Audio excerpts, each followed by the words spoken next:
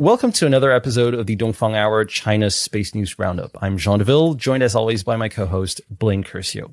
This week, we discuss the recent activities of the CNSA. We talk about how yet another Earth observation constellation is sprouting up in China. We discuss also an interesting interview from the CEO of the launch company Landspace. But first, let's talk about this Chinese startup that's planning on commercializing geostationary relay satellites. Ladies and gentlemen, welcome to the Dongfang Hour. Please make sure your seatbelt is securely fastened. 女士们、先生们，我们的飞机已经离开上海，我们预计在当地时间下午6点25分左右到达。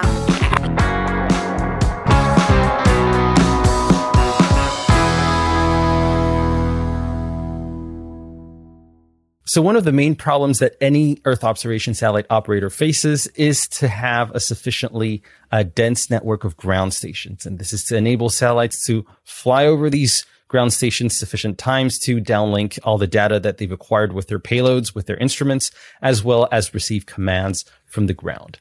And on this topic, one issue that perhaps China faces more specifically is to really have a global network of ground stations. And I say specifically because while all other spacefaring nations face this problem, China perhaps has, the specificity of having fewer overseas territories and perhaps fewer allies as well around the world to be able to establish a very dense network of ground stations.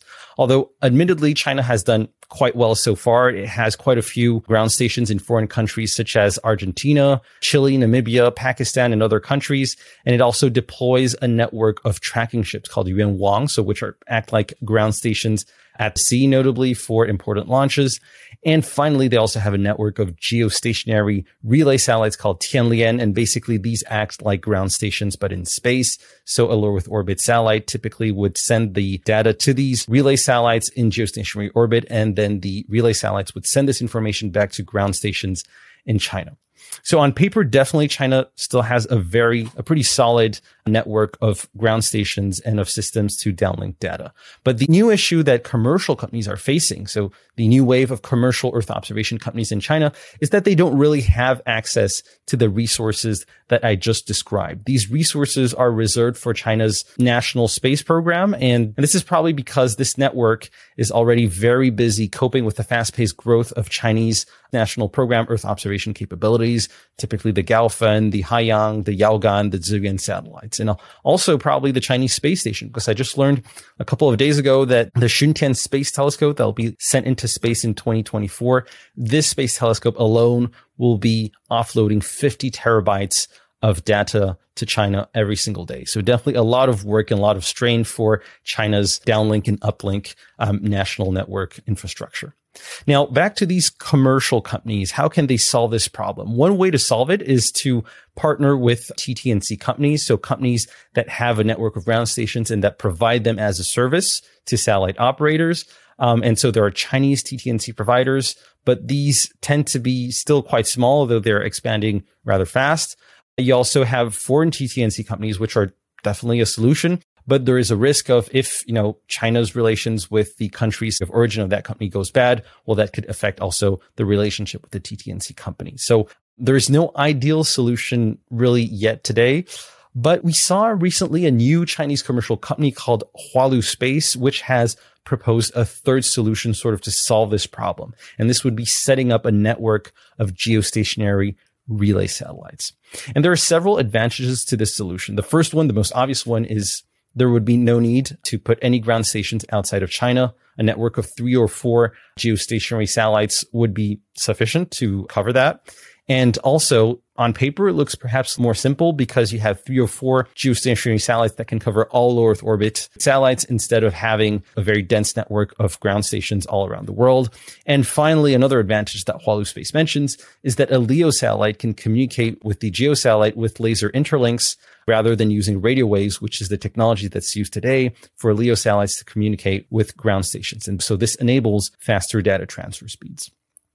So on paper, it looks very nice. There's, of course, the question of if Hualu Space will be able to pull off this project, because it's definitely no small project. And I think the only other commercial company that has attempted this in the past was a San Francisco company called Odyssey, I believe. And those guys plan to set up a constellation of medium Earth orbit relay satellites, but they went bankrupt in 2019 after their satellite demonstration failed. And so back to Hualu Space. Quick background on the company. Hualu Space is a commercial spin-off of the Chinese Academy of Sciences. They were founded in October 2018, and their lead investor is a company called CAS Holdings, which is basically one of the main investment arms of the Chinese Academy of Sciences. And so being backed by the Chinese Academy of Sciences, this is definitely an advantage. I think at the very least, this means strong financial support, but perhaps even more importantly, this could mean that Hualu Space could tap into one of the many space projects that the Chinese Academy of Sciences is involved with. And just one example that comes to mind, this could be the case for CGSTL's Jilin-1 Earth observation constellation, which will, when it's completed, when it's fully deployed, have 60 satellites in orbit. And this is definitely, a fast-growing constellation. So definitely a potential customer for Hualu Space once their network is set up in space. Nevertheless, I think that it's still definitely a challenge sending a couple of geostationary satellites into orbit. I think that's at the minimum tens of millions of US dollars and potentially hundreds of millions of US dollars if we're looking at larger relay satellites such as, the Tianlian that the national program of China has sent into space. So this will be an interesting project to follow. And I also note that it's perhaps one of the projects in China, one of the few projects that has no equivalent so far, no commercial equivalent outside of China. So I think, that's another point that makes this project especially interesting. Yeah, Blaine, any thoughts on Hualu Space before we move on to land space? Just a couple of side points. So that is a pretty mind-blowing number indeed. 50 terabytes of data per day coming from the Xuntian telescope. They're going to need a bigger boat to get some of that data back down to Earth. And then the other point, interesting foreshadowing for later on in this episode, referring to the ground station in Argentina. We will get to that in just a little bit. That being said, first we're going to discuss an interview with the Landspace CEO Roger Zhangchangwu, which was shared on Twitter by the always insightful friend of the Dongfang Hour, the ace of Razgriz. So a couple of really interesting nuggets to come out of this interview with Roger Zhang. So first, the biggest question on everyone's mind, Zhang did confirm the launch of the Zhuque-2 or the ZQ-2 rocket to occur in 2022, and this is something we have been waiting for quite some time. Zhang also noted that the manufacturing capabilities for the ZQ-2 are already complete at the end of 2021. And when asked about the delay of the first launch of the ZQ-2, which was originally planned for 2020, Zhang noted that Landspace has been focusing primarily on building out the infrastructure for their rockets rather than focusing on any individual rocket, noting that in the rocket industry, it is much more important to have the infrastructure that you need to build a new rocket, especially when you're talking about a rocket using an unproven fuel and sort of new technologies, than it is to build any single rocket. We also saw in the interview mentioned that there was an insider at Landspace who said that once all of the infrastructure and technology for the ZQ-2 is finally deployed and built, that they are pretty quickly thereafter going to move into batch manufacturing and regular launches. So definitely something to keep an eye on for 2022. During the interview, Zhang also gave a rare insight into the early days of Landspace. So the company was founded in 2015 with Zhang and two co-founders. And at the time, they had 13 million RMB, or just about $2 million US dollars. And of the 13 million, apparently 5 million, or about 800,000 US, came from Zhang and the two co-founders, with the other 8 million RMB coming from some angel investors. So, perhaps not quite three people in a garage starting to build Landspace, but hey, they might have actually been in his garage if garages were more common in China, but more probably it was in their flat. And what a long way Chinese space has come since then. So as Zhang noted during the interview, between 2015 and 2020, funding for Chinese commercial space companies went from about 700 million RMB, or just more than 100 million US dollars, to about 10 billion RMB in 2020, or 1.4-ish billion US dollars. And so indeed, financially speaking, the industry has come a very long way since 2015, which is perhaps even more impressive when considering we still seem to be in a pretty early stage for the commercial space sector. So another interesting dynamic during this interview was the comparison between Landspace and SpaceX. And this is sort of an inevitable comparison in the sense that most leading Chinese commercial launch companies are at some point or another considered the SpaceX of China in the Chinese media. And during the interview, this comparison seemed to make Zhang a little bit uncomfortable, with the interviewer noting that he seemed a bit anxious about the issue. And so implicitly, I think there's a couple of reasons for this, but probably the biggest one is, implicitly a Chinese version of SpaceX. It's sort of, it implies that Landspace is simply copying SpaceX, which Zhang very clearly does not feel to be the case. And during the interview, he noted, whether it's SpaceX or Blue Origin, everyone knows that the technical route is feasible. With enough money, we can definitely make it, but how much money is enough money, and how long does it take us? Which is to say that yes, Landspace is certainly doing the same thing as SpaceX or Blue Origin, which is to say building liquid-powered launch vehicles, but they're doing it their own way, using their own technology, and they recognize that, perhaps not anyone, but many different companies could do this given enough money and enough time. And we often see Western commentators noting that, this Chinese company is copying SpaceX, and to the extent that there are Chinese commercial companies building rockets, that is true. But in the end, I would argue that just building a rocket, even one using a specific type of fuel, is not really copying. Just as Tesla building a car that's powered by electricity is not really copying the General Motors EV1, which is, of course, the first modern electric car. Zhang also pointed out during the interview that Landspace was founded 13 or 14 years after SpaceX and that the company remains in its very early stages.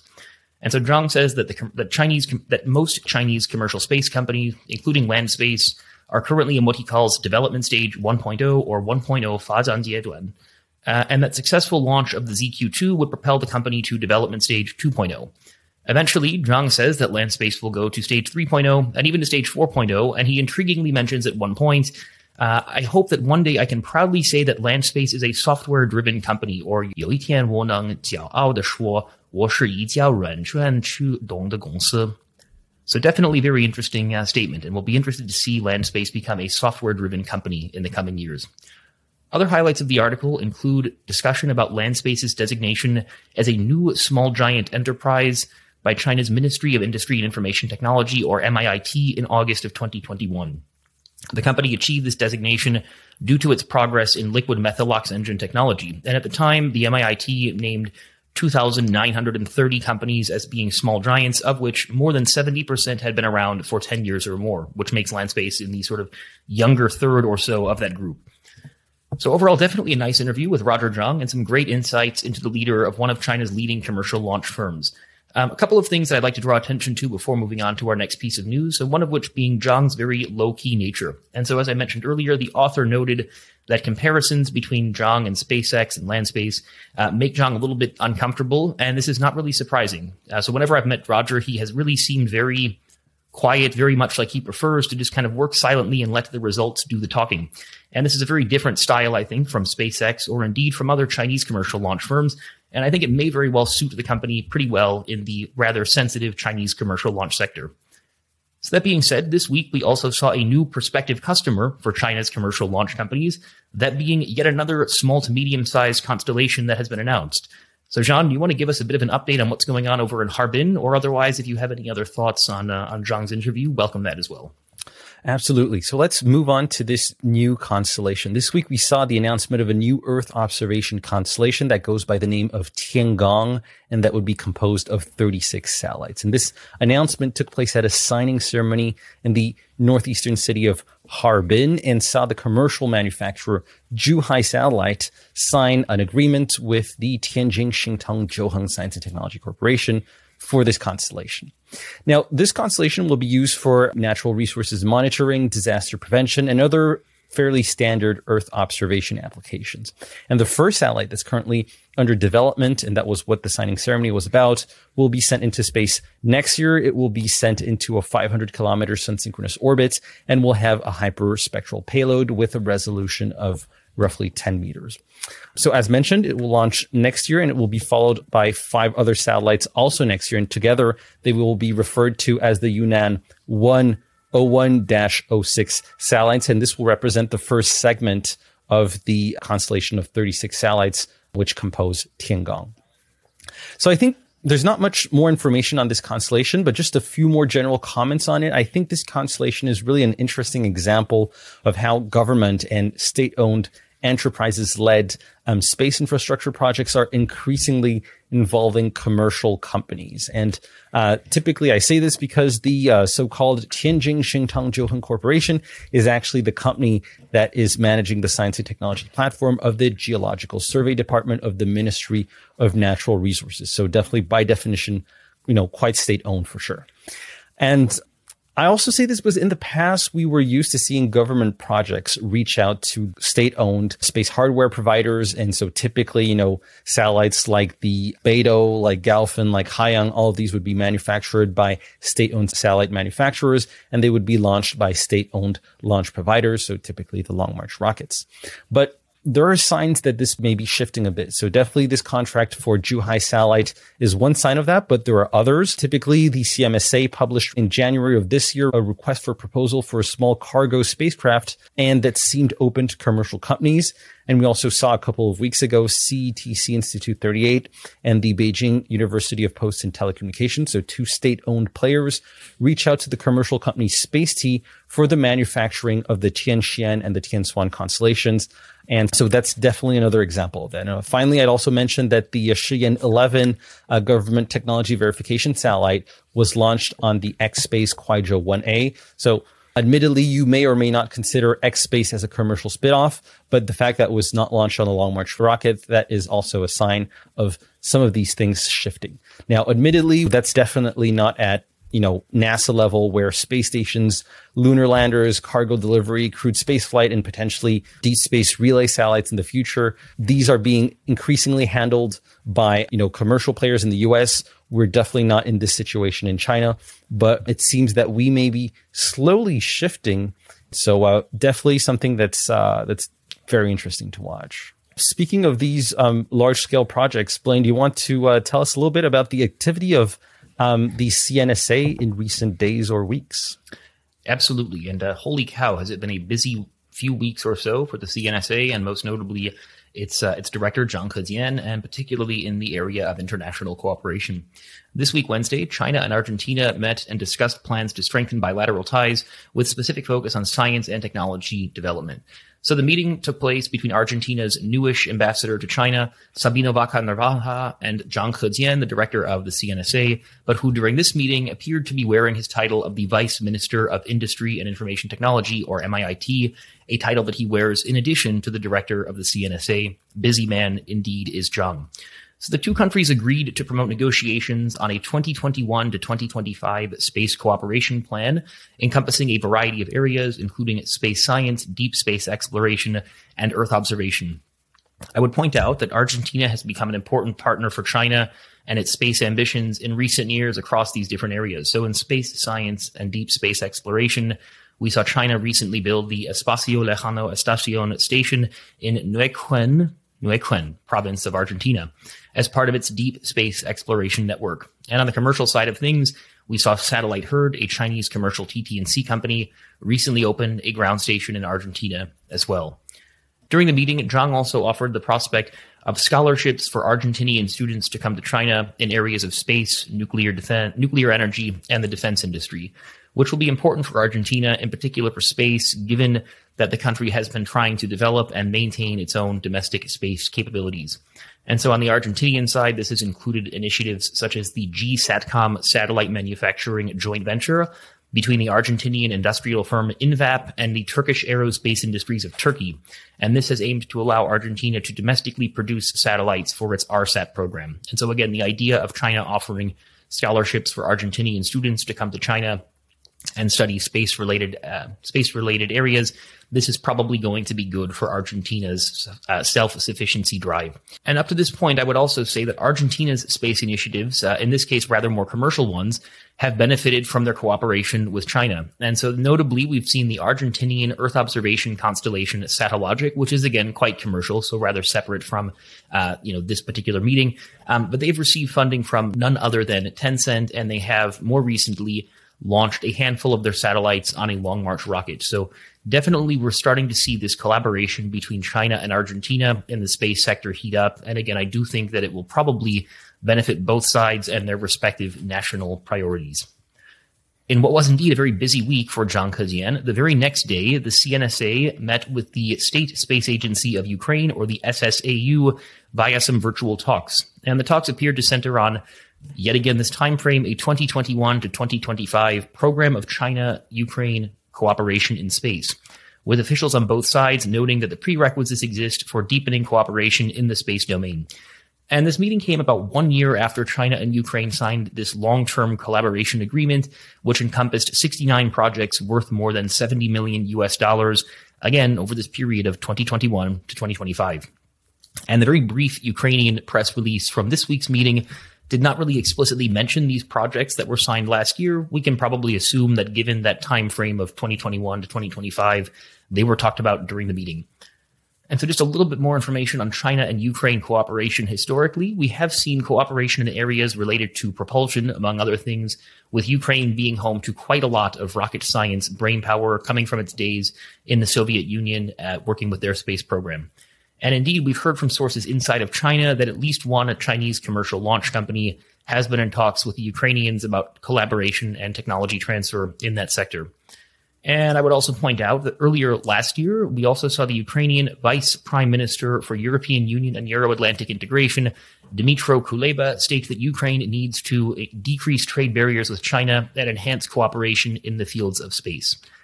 And so again, it seems like Chinese and Ukrainian relations in the space sector are continuing to warm up as well, this aligning with both of these countries' national level strategies. And these couple of meetings came about 3 weeks after a very similar meeting between Zhang Kejian and the Italian ambassador to China, Luca Ferrari, which took place back on the 12th of November in Beijing. So again, we're looking at 3 meetings inside about 3 and a bit weeks between China and Argentina, Ukraine, and Italy. And during the meeting with Italy, Zhang Kejian and Luca Ferrari discussed cooperation in the fields of space and nuclear, similar to the discussions with Argentina.